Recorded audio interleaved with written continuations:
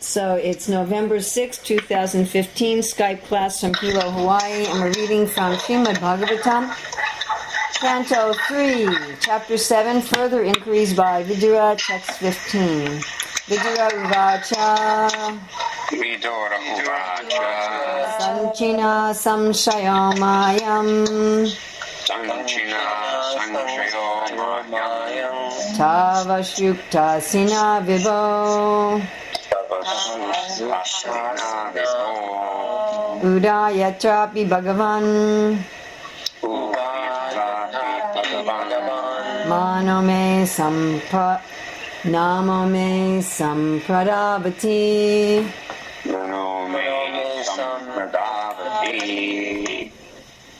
Vidura Uvacha Vidura said Sanchina cut off Samshaya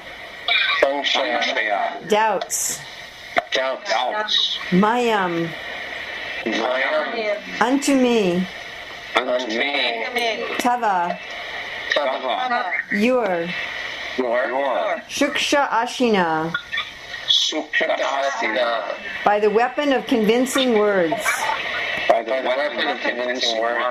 Vibho O my Lord Ubayatra Api both in God and in the living entity Bhagavan O powerful one Manaha mind may my Sampradavati perfectly entering. Translation and purport by Srila Prabhupada. Vidura said, O powerful sage, my Lord, all my doubts about the Supreme Personality of Godhead and the living entities have now been removed by your convincing words. My mind is now perfectly entering into them. Purport by Srila Prabhupada. The science of Krishna, or the science of God and the living entities, is so subtle that even a personality like Vidura has to consult persons like the sage Maitreya. Doubts about the eternal relationship of the Lord and the living entity are created by mental speculation in different ways, but the conclusive fact is that the relationship of God and the living entity is one of the predominator and the predominated. The Lord is the eternal predominator, and the living entities are eternally predominated. Real knowledge of this relationship entails reviving the lost consciousness to this standard, and the process for such revival is devotional service to the Lord. By clearly understanding from authorities like the sage Maitreya, one can become situated in real knowledge, and the disturbed mind can thus be fixed on the progressive path. Vidura Uvacha Sanchina Samshayomayam Tava Sukshashina Vibho Ubayatrapi Bhagavan Mano Me Sampradavati. Vidura said, O powerful sage, my Lord, all my doubts about the Supreme Personality of Godhead and the living entities have now been removed by your convincing words. My mind is now perfectly entering into them. So, samshaya, doubts. What do we mean by doubts? We can think of doubts as a lack of mental or intellectual understanding. Somebody says something and it doesn't make sense to us. It doesn't fit with our idea of logic, or it doesn't fit with our experience, or we find it uncomfortable in some way. It's scary to us. It seems like the results of that wouldn't be very good. So these are doubts. And our doubts, of course, the problem with our doubts is they determine whether or not we engage on a particular path. Before I do something, I need to be convinced that I want to do it. I have to be persuaded. So before I enroll in a college, I have to be convinced that enrolling in this college is going to benefit me, that enrolling in college altogether and enrolling in this college. Many years ago, when I was running Gurukula, we had a program both for kids who wanted to go to university and for kids who didn't. So I had this one parent, Indian man, who himself was working on his master's degree, and he came and complained and said, you should have all your kids going to college. You shouldn't say if you go to college, you should say when you go to college. So he wanted his kid not to have any doubt that college, that going to university, getting a university degree was absolutely beneficial for everyone. And I said, well, I don't agree that it's beneficial for everyone. For some people it's beneficial, for other people it's not beneficial. So that didn't sit well with him, because he had no doubt that everybody had to have a degree. So in homes where the kids are told when you go to college, then the child generally grows up with no doubt. Yes, this is essential. I have no doubt. And then which college? So all right, well, if I go to the top colleges, then I have no doubt. But this other one, I'm not sure. Maybe, maybe not. Right? Or people decide, are they going to marry someone? Like nowadays, Prabhupada says marriage is now an imagination. So people live together without marriage. And I know one person they've been living together, he's been living with his girlfriend for many years now. And when we say to him, well, why don't you marry her? He says, oh, I still have some doubt. 6-7 years of living together. I still have some doubt. So not enough doubt to stop living with her, but enough doubt that he doesn't want to marry her. Right? So doubt prevents us from making a decision, or it prevents us from making a decision wholeheartedly. Right? Like this man, he's made a decision to live with this girl, but he's not going to do it wholeheartedly. He's not going to make a full commitment. He's making a partial commitment. And of course, unless one makes a full commitment to a path, one doesn't get the full result of that path.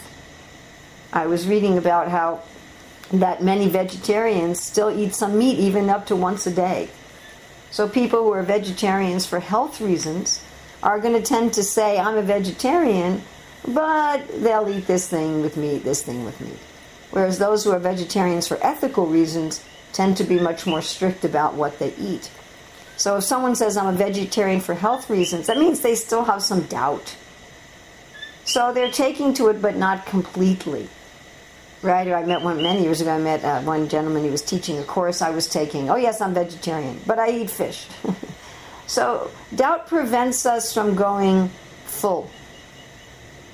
Just the other day, we were listening to one talk by Maharaj visiting originally from Lithuania.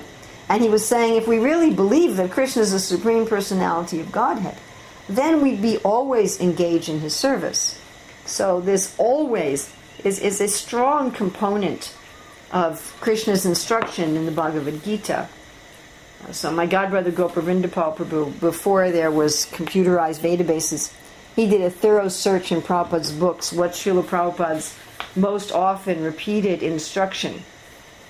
And he came to the conclusion, of course, unsurprisingly, that one of them was to chant Hare Krishna, and the adverb most commonly associated with chant Hare Krishna, when I ask people I get different answers, but the adverb was always.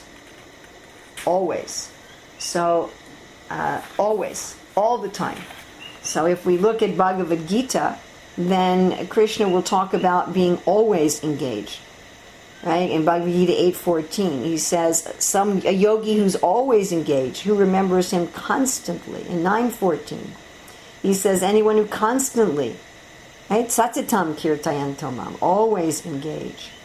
And in 9:22, ananya chintayanto mam, again he says, yogakshema vaham yaham, I supply the needs of those who are constantly engaged. Right? In 10:10, also, Tesham satata yuktanam, someone who's always worshipping. And 12:2, he says the best yogis are always engaged in devotional service. Right? So those in 3:31, he says that someone who always follows his teachings with faith, which is reiterated in 1857, said then he's liberated from all karma. And in 12:14, he says, my dear devotee who's always satisfied. And in 10:9, Majchitam Adgata Pranam Bodhiyantas Prasram Katayantas Tamam Nityam Chushanti Charamantita. Nityam, always. So the problem with doubt is it prevents this always. Because we're holding something back. There's something we're not sure about. So if we find this, always remember Krishna, never forget him. This is the essence of the practice of Bhakti Yoga. What do you do in Bhakti Yoga? Oh, we always remember Krishna and never forget him. How do you do that? We chant Hare Krishna, we offer vegetarian food to Krishna, we worship Krishna, we read the Bhagavatam. But those are all for the purpose of always remembering Krishna and never forgetting him. And not only do they cause us to always remember Krishna and never forget him, but they are symptoms of one who is always remembering Krishna and never forgetting him. However, when we have doubts, we can't do it. When we have doubts, we remember Krishna a little bit and then we stop. So the question is asked frequently. All over the world, I get people asking the question, how can I remember Krishna always? Why aren't I steady? Why do I go up and down, up and down? Sometimes I have faith, sometimes I don't. Sometimes I chant 16 rounds with full attention and meditation. Other times I'm completely inattentive. Sometimes I'm very equipoised. Sometimes I'm very angry or very lusty. Or why? Because there's these doubts. I was just hearing a lecture yesterday where Srila Prabhupada was saying, so just surrender to Krishna. Mame kam sharanam vraja. He said, what is the difficulty?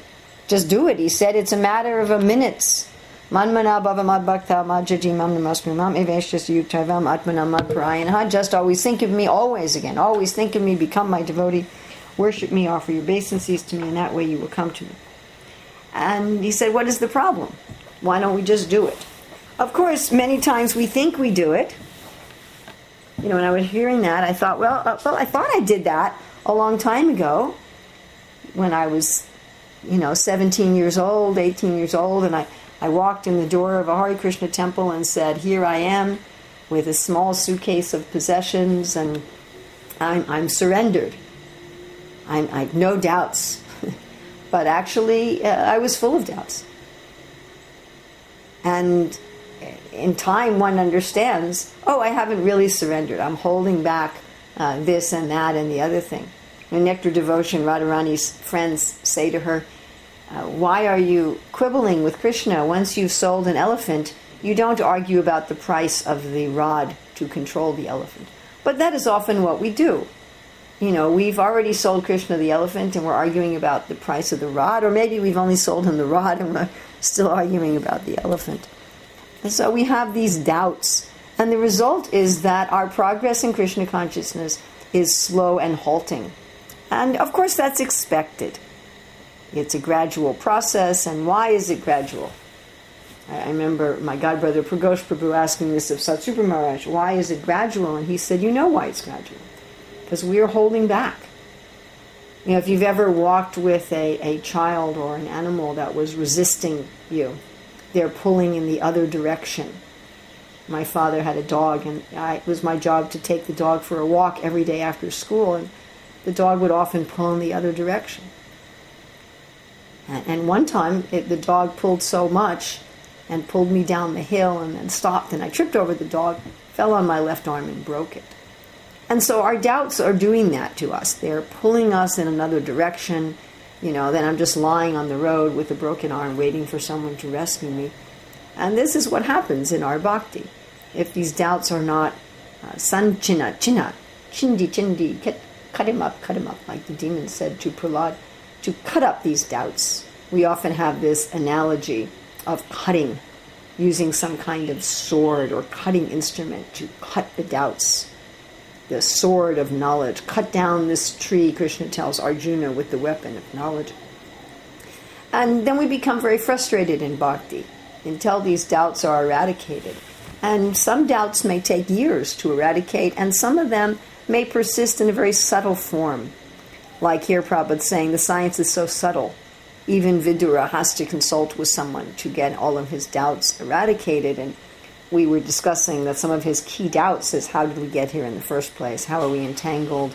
Why is the living entity entangled in this world? So how do we free ourselves from doubt? That is the problem.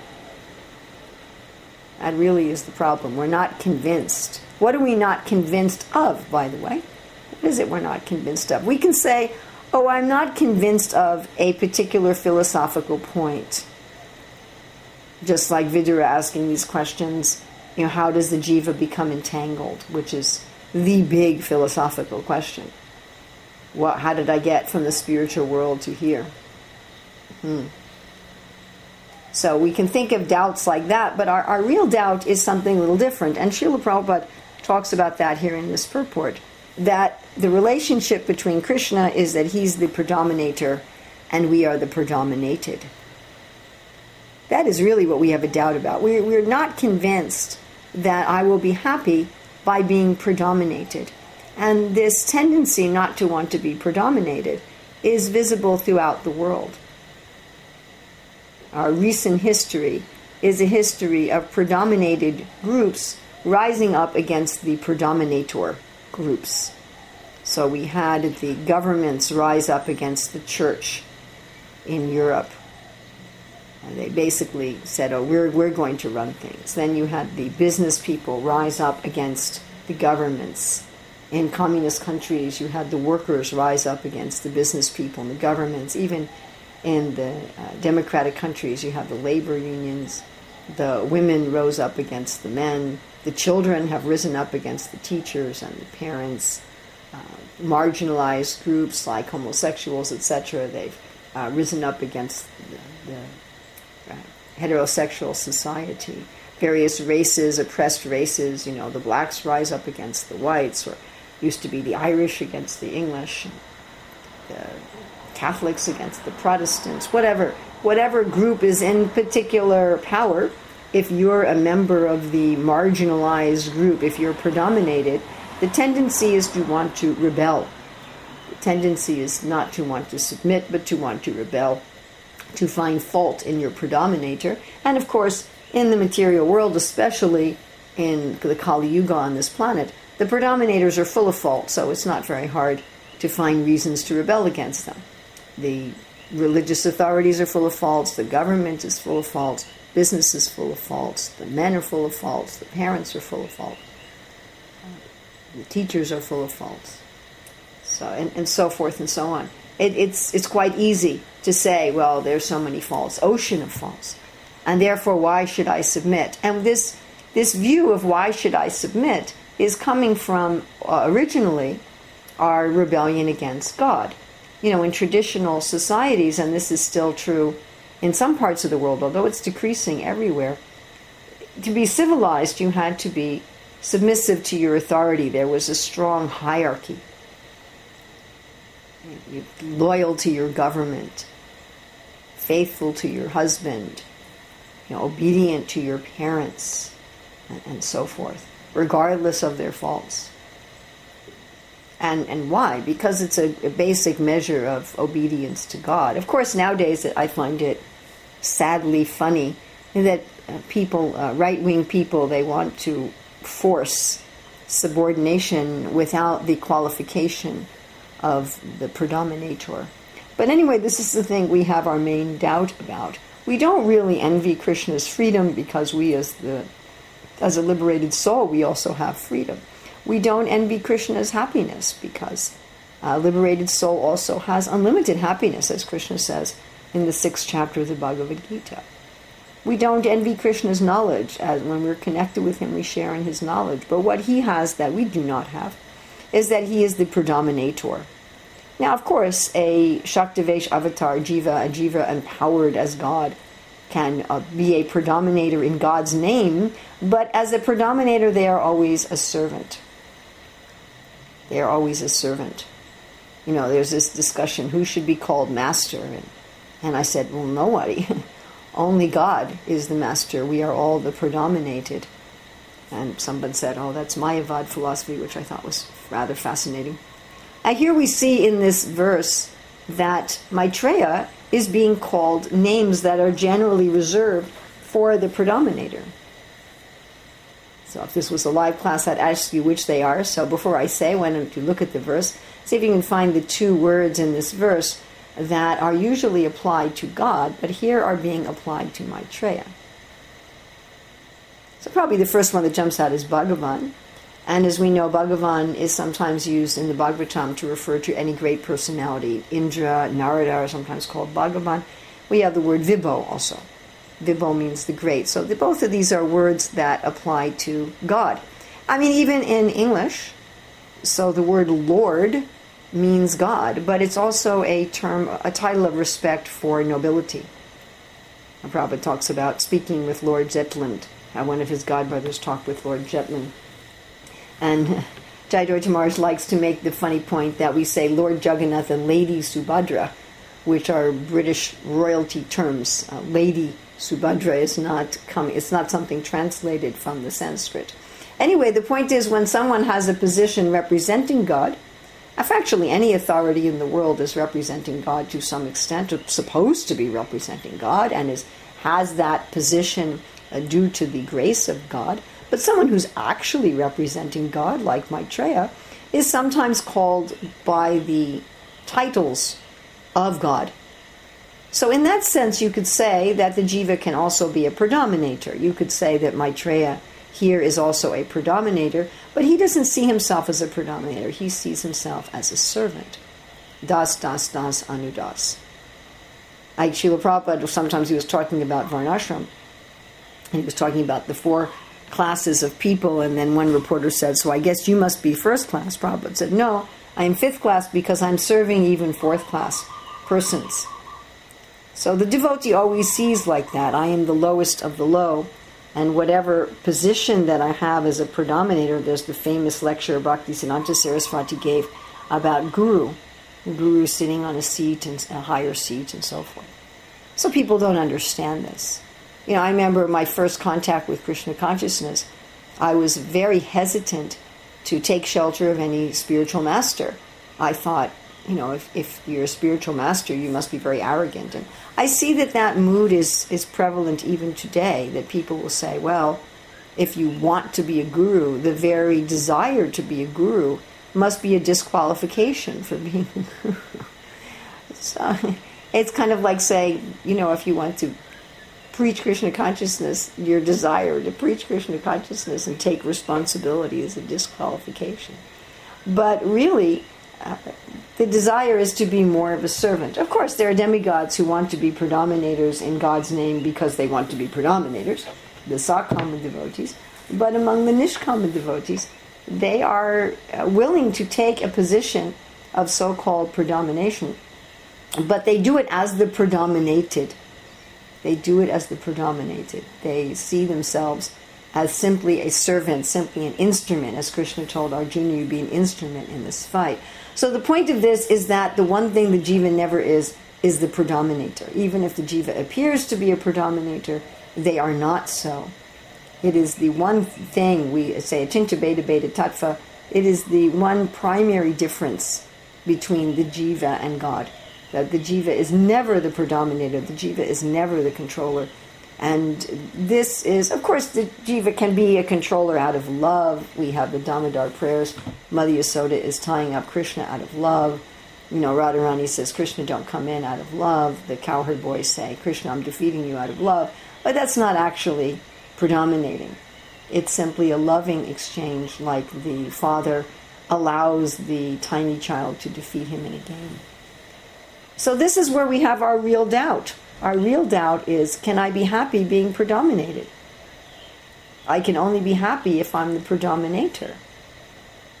And I want to have control, this world control. I want to have control over my own life. We use the sense of autonomy, which psychology recognizes as a very strong human need. If I don't have autonomy, if I can't decide, Swarat or Swaraj, I want to be the king of my own life. I want to decide my own destiny. Frank Sinatra had that song. I did it my way. I want to be known as I did it my way. I want to be the captain of my ship and the master of my soul. I want to decide my own destiny. Nobody's going to tell me what to do. And of course, if we think about it a little bit, we will see that we're not very good captains of our own ship. We're not very good masters of our own destiny. We don't make very good decisions. If we made very good decisions, we wouldn't have a 50% divorce rate now that arranged marriages have stopped in most of the world. People are, I'm going to find my own person, fall in love, make my own decision. 50% divorce rate. We used to have, people were trained in a career as a child, as a young teenager, by their guru and their parents. They'd look at the astrology, they'd look at them, they'd train them in their career, and it would be a lifetime career. And nowadays people decide themselves, what do I want to do? And they're changing careers so many times in their life. Right? Or just all of the suffering that we have. All of us have some suffering in our life, mental, physical, financial, relational, etc. All that suffering is the result of our bad decisions, either in this life or in the previous lives. So we made decisions, I'm the predominator, I'm the controller, and Krishna says, okay. And the result is suffering. It's simply suffering. So one would think that we would have doubts about ourselves being the controller, and that we'd be very open to the idea of being predominated, but we still persist in holding on to this idea that I'm going to be the controller. So that's the essence of our doubt. The essence of our doubt is not, oh, Srila Prabhupada said such and such thing about black people, or how did the soul come to the material world? And that's not really the thing that's holding us back.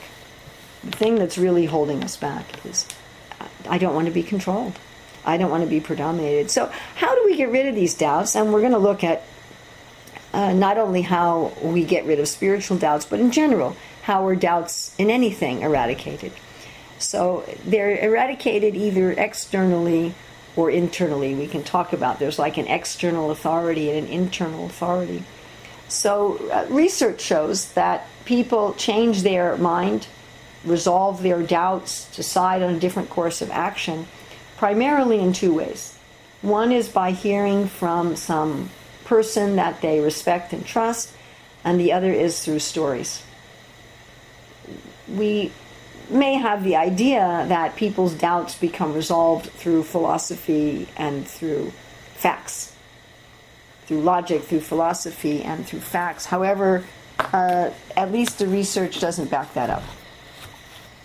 And I think in our everyday experience, it's kind of funny that we often try to resolve others' doubts, or maybe even our own doubts, through philosophy, logic, and facts.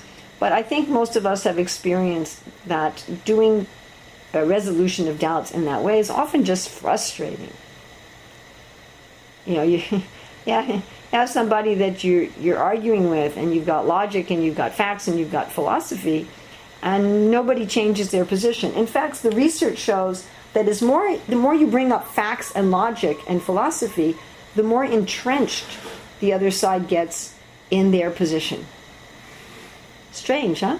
Maybe that's why politicians, advertisers don't use logic and facts and philosophy to convince people, because it doesn't work. In fact, it tends to create more of a polemic. Again, I think we've all experienced this. A man convinced against his will is of the same opinion still. That facts and logic and philosophy do not change the will. And it's the thinking, feeling, willing. It's the willing that has to change. It has to go to feeling. Thinking, if you just stay on the thinking platform, certainly logic and philosophy and facts are important in removing doubts. In fact, I would say in many cases, or in most cases perhaps, they're necessary. But they are rarely, if ever, sufficient. They're not enough. They're not enough because the facts and philosophy and logic don't engage the feeling and willing. They don't produce an actual change in action, an actual change in heart. And the fact of this phenomena is one reason why Prabhupada talks about how the doubts are created, he says in this purport, by mental speculators. That simply remaining on that platform actually creates more doubts. I had this experience when I was in secondary school and high school. I was a member of the debating team. And one of the things that I learned from being engaged in competitive debate is that nothing is ever resolved in that way. Whatever argument you make, there's a counter-argument to that. Prabhupada said every weapon has a counter-weapon. Chaitanya Mahaprabhu used to like to play like this. He would present an argument when he was a young boy. He'd present an argument, then defeat it, then defeat his defeat, then defeat his defeat, his defeat. And you never come to a resolution. You can't find truth in that way. Therefore, people who study even the Shastras, Vedesha Durlabham, they can't understand. Just to study in a scholarly way you never have the doubts removed. So that's not the way. The way is by authorities and by stories. And among authorities, there's two kinds of authorities. What is called the authority and the anti-authority. So if you think about a person being convinced to give up smoking, an authority would be a doctor, an anti-authority would be a former smoker who's dying of lung cancer. And we find both kinds of authorities in the Shastras. Maitreya is definitely in the authority realm here, and who's convinced Vidura. And anti-authority would be people like the hunter Migrari. They're an anti-authority. There's somebody who's fallen and came to Krishna consciousness. And they're also very convincing. In fact, many times we're convinced more by the anti-authorities than by the authorities. So there's so many stories in the Shastra, not only of saints, but also of demons. How the demons get killed or the demons get converted. We have Durvasa and Ambarish. And the behavior of Durvasa is as convincing as the behavior of Ambarish. Or the Vrikasura, who's finally destroyed by the clever words of Lord Vishnu. So these are anti-authorities. But this is one main way that we're convinced. And materially, we become convinced because we have faith in them. Of course, faith is the beginning of spiritual life, Adhyashraddha. Everyone has faith in something. Faith is the opposite of doubt. And something that we have faith in, some person particularly that we have faith in. Vaidhi Bhakti begins with this faith. Faith in some authority or anti-authority that I'm physically with, or faith in one of these authorities that I'm reading about in the Shastra. And it's really that faith in a person. Many years ago, I guess about 15 years ago, I was doing a lot of research into fundraising and charities. And the point made over and over again is that people don't give to a cause, they give to a person. That no matter how great the cause is, they're really giving to a person. They're usually giving to the person who's asking. Or they're giving to some person in the cause. And many charities try to make their causes very personal. Adopt this kid, adopt this cow, or here's a story of one woman traveling 2 miles a day to get water, or so forth. So we give ourselves to a person, not to a concept. And then we're also convinced by stories, and we don't have time to get into this in depth, but the science of how stories convince us is just fascinating. And we see, of course, that the bulk of the Shastra, especially now in the Kali Yuga, it's stories. The Bhagavad Gita is in the context of a story. The Bhagavatam, the story of the sages at Naimisharanya, the story of Maharaj Parikshit, here the story of Vidura and Maitreya. And empirical research shows that stories within stories within stories are the most convincing, and we find exactly this is done in the Bhagavatam. So why do stories remove our doubts? Because stories give us a vicarious experience.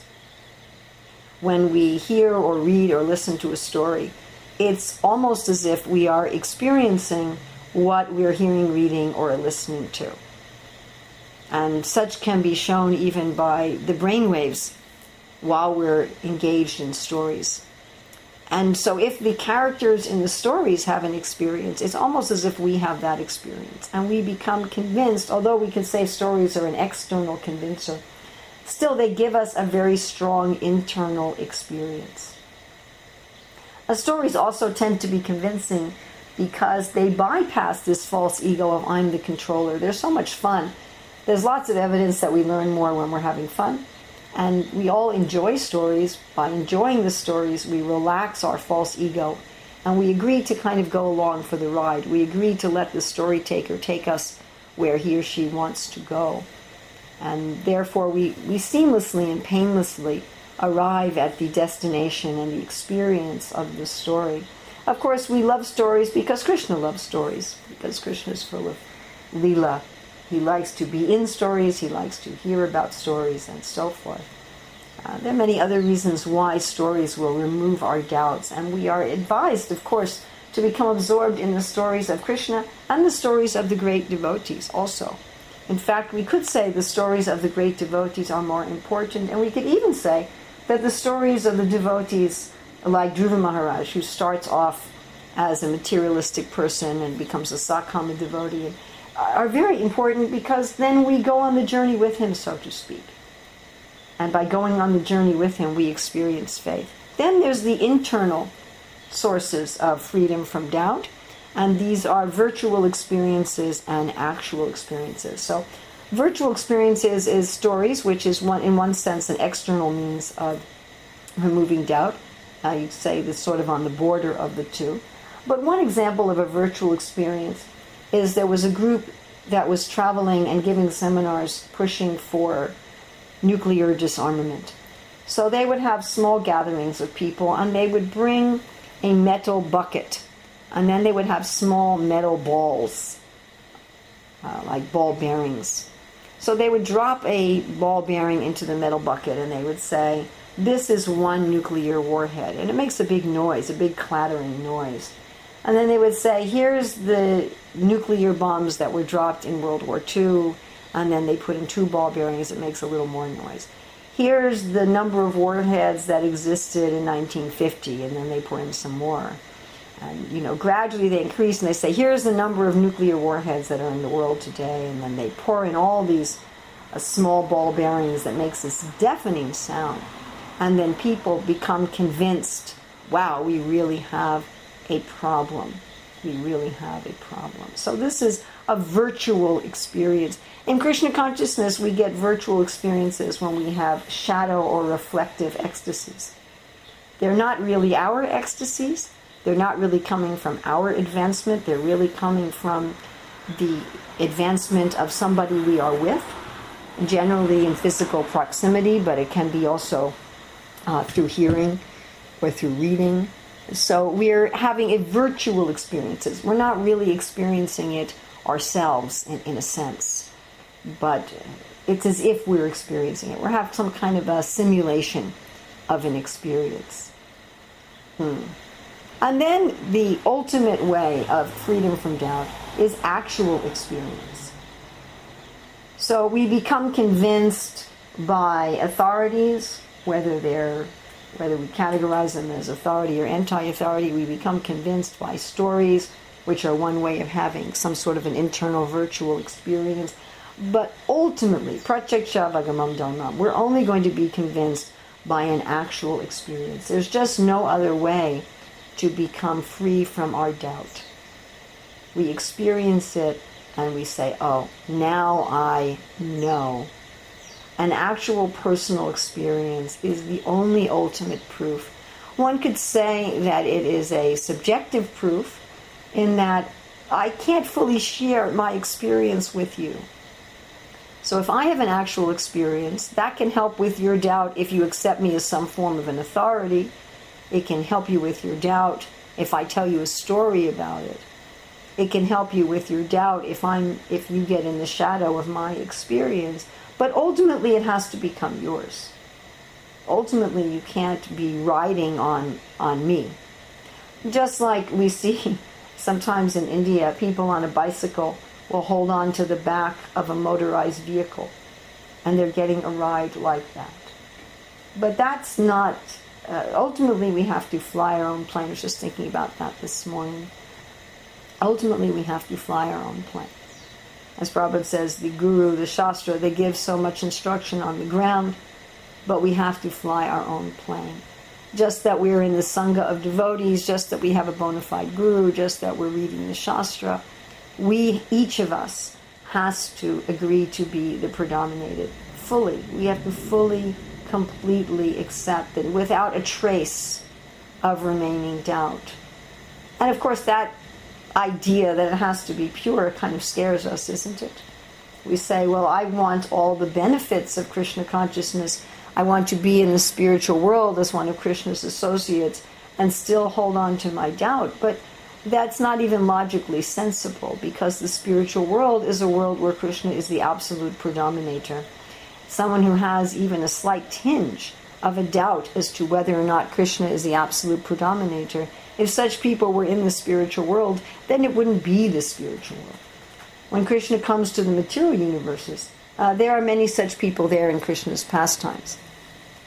people who still have various degrees of doubt. They're even demons in Krishna's pastimes. But to go to the original, to be in the original spiritual world, one has to have no doubt. And of course, if one has no doubt, even here in this world, and then one will experience that one is in the spiritual world. One will not experience being in the material world. The way of freedom from all miseries is to become completely free of these doubts. So when we understand the harm that our doubts are causing us, it's something like, someone who has cancer and then they want them to be 100% cancer free, If we still have these little cancerous doubts running around in our bloodstream, so our progress is very halting. It's very halting. We're pouring water while lighting a fire, the analogies, trying to cook with smoke, trying to row your boat while you're still having the anchor, all these analogies, how our doubts are holding us back. So certainly we want to resolve our doubts by hearing from authorities, hearing from people that we respect. And by the way, the person I respect might not be the person you respect. And it's not that I have to force upon someone else the authorities that I respect. But a person needs to hear from an authority that they respect, to absorb ourselves in the stories of those who are free from doubt. The other day there was somebody distributing things very, very critical of me. And I was talking with a devotee, how do I deal with it? And this devotee said, meditate on the devotees who were dishonored and criticized, the great pure devotees like Haridas Thakur and Jesus Christ, and the people who were criticized and dishonored, and how did they deal with it? Meditate on their stories. And I found that to be very helpful. So to be absorbed in those stories, how did somebody, if you're going through poverty, meditate on Kolovitcha Sridhar or Sudama Brahmana, right? If one's going through disease, meditate on Vasudeva the leper.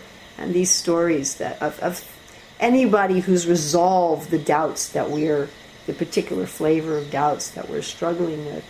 And strive to have experiences. Strive for the virtual experiences, certainly, but ultimately we need to strive for having the direct experiences. Being open and saying, okay, Krishna, I'm going to take this risk to have a direct experience. I'm going to open myself up to a direct experience. When Krishna starts coming to us with some direct experience, that we embrace it, that we don't push it away. So we want to surface these doubts and destroy them. We want to be honest, at least with ourselves, about what doubts we have. It's very difficult to do that. We tend to want to deny our doubts, but we want to accept this is my doubt and allow it to be cut to pieces. So I can't stay too long today, but questions, comments? Can you hear me? Yes. How does removing doubt, which is, makes you feel good, how is that harmonized with the crucial quality of humility? I'm not sure I understand your question. How does removing doubt, which makes you feel good, harmonize with humility? Do you mean if you feel good, you can't be humble? No, I'm just, kind of humility is you're feeling low. And I guess it's not so much about knowledge, which doubts are about, but it seems there's a tendency to, as it's like freedom from doubt is like an accomplishment, but it's mercy too. And I don't know, I could see where they could kind of be at cross purposes. So when I become free from doubt, I realize I'm the predominated. Right. What am I doubting? I'm doubting whether or not I'm the predominated. I'm doubting, that's the essence of my doubt. The essence of my doubt is not, did we go to the moon, or are there huge eagles that fly from one planet to another, or can I really accept what Srila Prabhupada said about this or that? That's not the essence of my doubt. The essence of my doubt is, am I really the predominated? Can I really be happy being the predominated? can I really accept that Krishna is the supreme controller? That's really the essence of my doubt. And when that's removed, then I become happy being the predominated, which is the essence of humility. Humility is on the predominated. Jai.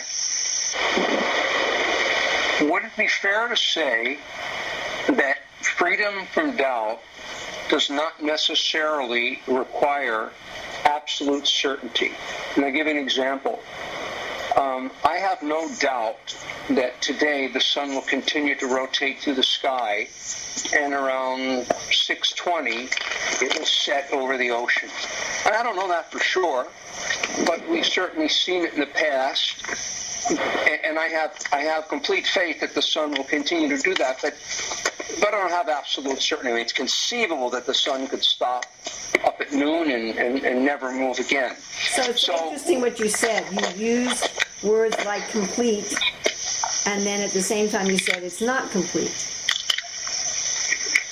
It was kind of interesting. You're saying I have complete faith, but I'm not totally certain. No, I have complete. I'm free from doubt, but I don't have absolute certainty.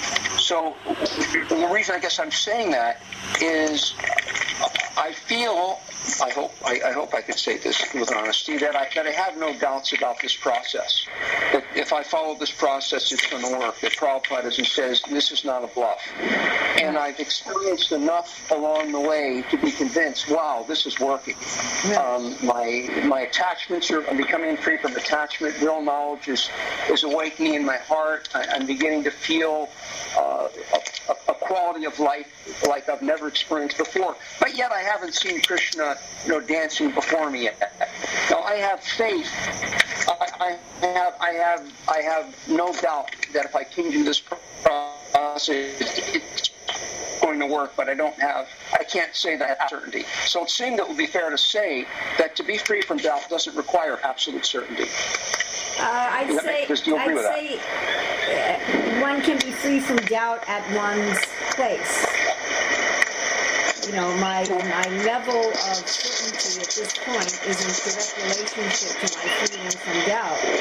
But if we're not experiencing Krishna Prema, then by definition, there's something that we're still holding back. Because Krishna Prema is our natural condition. If I'm not holding on to anything at all, then Krishna Prema will be there for me instantaneously. It doesn't have to be this gradual process. So if I'm holding something back, why am I holding something back? Because I have some doubt about it. I have some doubt about giving it up. And the stuff that we're holding back as we progress is more and more and more and more and more subtle, as Prabhupada says in this purport. So just for an example, just the other day, I can understand that something that I thought was bhakti was really a desire for mukti. And I hadn't seen that before. So these doubts become surfaced as we go through the process. We start to see that, I actually still have a doubt about this. I mean, I remember it was many years ago. I was in Delhi, and the devotee I was with quoted from Bhaktisiddhanta about Krishna being the transcendental autocrat. And I felt the rebellion in my heart. My initial emotional reaction was rebellion. And it astonished me. I thought, I accepted that Krishna was the transcendental autocrat years ago. and Krishna was saying, well, no, you don't really. There's a part of you that doesn't want me to be the autocrat. How dare he be the autocrat? I'm in a democratic country. We don't have autocrats. So there's... If we take it as a given that this is explained nicely in Madhurya Kadambini, where Vishwanath Chakravarti Thakur says that we may protest and say, well, I'm not committing any offenses. But he says the evidence is our state of consciousness. So if I'm not in a state of consciousness where I'm seeing Krishna at every moment, where I'm experiencing unlimited ecstasy where tears are flowing from my eyes like torrents. If that's not my constant state, if that's more my occasional state, then I'm holding on to something. And I'm holding on to something, it's because I have some hesitancy. And if I have some hesitancy, there's something that I'm not yet convinced of. And again, it may be very, very subtle. And there are weeds that look just like the bhakti creeper. So what I've seen in my own life and the life of people that I deal with on a close level is that most of our doubts come disguised as bhakti. And some of them we may have been nurturing for decades, thinking that we're doing something that's bhakti. I mean, sometimes you can see this in a very gross form in somebody else. You know, I meet devotees sometimes who think that offending other devotees is their devotional service. It's interesting. They actually believe that. They really, really believe that their service to Prabhupada is to offend the other devotees. It's just amazing. But each of us has ridiculous doubts like that and ridiculous weeds that to someone who doesn't have them, those particular doubts, they look at us and say, how absurd is that? So I think if you take it as a given that I'm progressing nicely, but I'm still not fully there, there must be something that's holding me back, Krishna, show me. Krishna, show me what it is. Krishna, surface it and cut it. And I find that he will. Very, very consistently. That if we ask that sincerely, he will. And it can be quite surprising. The doubts and the weeds that Krishna has shown me that were disguised as bhakti were very, very surprising to me. There were things I didn't at all expect, and they were shocking. And talk about humility, it was like, whoa. So, yeah, of course, it's not black and white. One can have 90% faith and 98% faith and 99% faith. But then there comes to be a time, like here, where Vidura is saying all my doubts have now been removed. There's no uncertainty remaining. Arjuna says this in the 10th chapter. And I mean, look, we shouldn't be hard on ourselves. It took Arjuna until the 10th chapter, where he says, now all of my illusion has been destroyed. So I hope that helps. We can take one more, and then I do have to go. Oh, can I ask a question? Jump in here? Oh, okay. Go ahead, Prabhu. Okay. I really liked, it caught me by surprise, actually, using stories to remove doubts. But you had that experience with that Mataji with Govardhan Leela, which, yes, were. And I've had that experience also. I remember once telling some lady that didn't have much faith in Krishna consciousness a story, and realized at the end of it that her defenses went down, the child came out, yes, she identified something in the story, exactly, and suddenly, she's accepted something that would have taken me months or years to get across, yes, philosophically.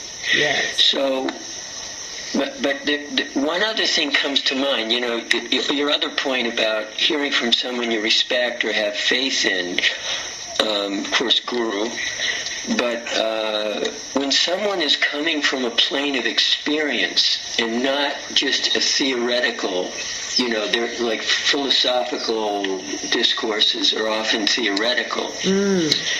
But if somebody is actually having some experience, that oftentimes is perceivable by others. Yes. So someone's genuinely happy or genuinely had, situated in faith themselves, or they have a realization, that translates much better than theoretical, Absolutely. Intellectual. Absolutely. Well, Gaur Govinda Maharaj said a real sadhu never speaks theoretically. And we're enjoined not to speak above our level of realization. I mean, not only should we be conscious of the level of qualification of the audience, but we have to be very conscious of our own level. I think it was President Obama who was asked a question once and said, that's above my pay grade. And I think that each of us has to be conscious of topics that are above our pay grade. Of course, having said that, I think all of us who teach and preach have the experience that sometimes we get the experience while we're teaching. That something that we didn't know and we didn't realize and we didn't have experience of, that someone asks a question and all of a sudden it's right there for us. And I recently had this happen in a very interesting way on 26 2nd Avenue in New York, that I was talking about that our fear of death and the pain of death is really that we lose the identity, the temporary identity that we've spent so much time and effort and energy building up. And this one woman in the audience who was fairly new to Krishna consciousness raised her hand and says, when someone that we love dies, are we really mourning how we've lost a part of our identity that was in relationship to them? And as she said that, I understood it. I experienced it. I had an epiphany, as they say. And I just looked at her and said, yes. And it was fascinating to me. After the class, we were taking prasadam together, and she said, as you were talking, I had that realization. She said, I could feel it. I could see it. She said, I had a friend who recently died, and I could feel that I wasn't really grieving for her, that I was grieving for the loss of my relationship with her and the piece of my identity that was defined by my relationship with her. I was really grieving for the loss of a part of my false self. And what was interesting is that I picked up on her realization, although she was the questioner and she was the new person and I was the teacher. So sometimes in the course of teaching we gain realization. In fact, I find it to be quite a common occurrence. But yeah, there's a huge difference between somebody speaking theoretically and somebody speaking based on their own experience. I mean, for sure, the reason that Srila Prabhupada was able to bring so many people to Krishna consciousness was that he was living what he was talking about. It was real for him, and it was real for him at every moment. Living with a thrill at every moment. I thank you very much, Srila Prabhupada Ki Jai.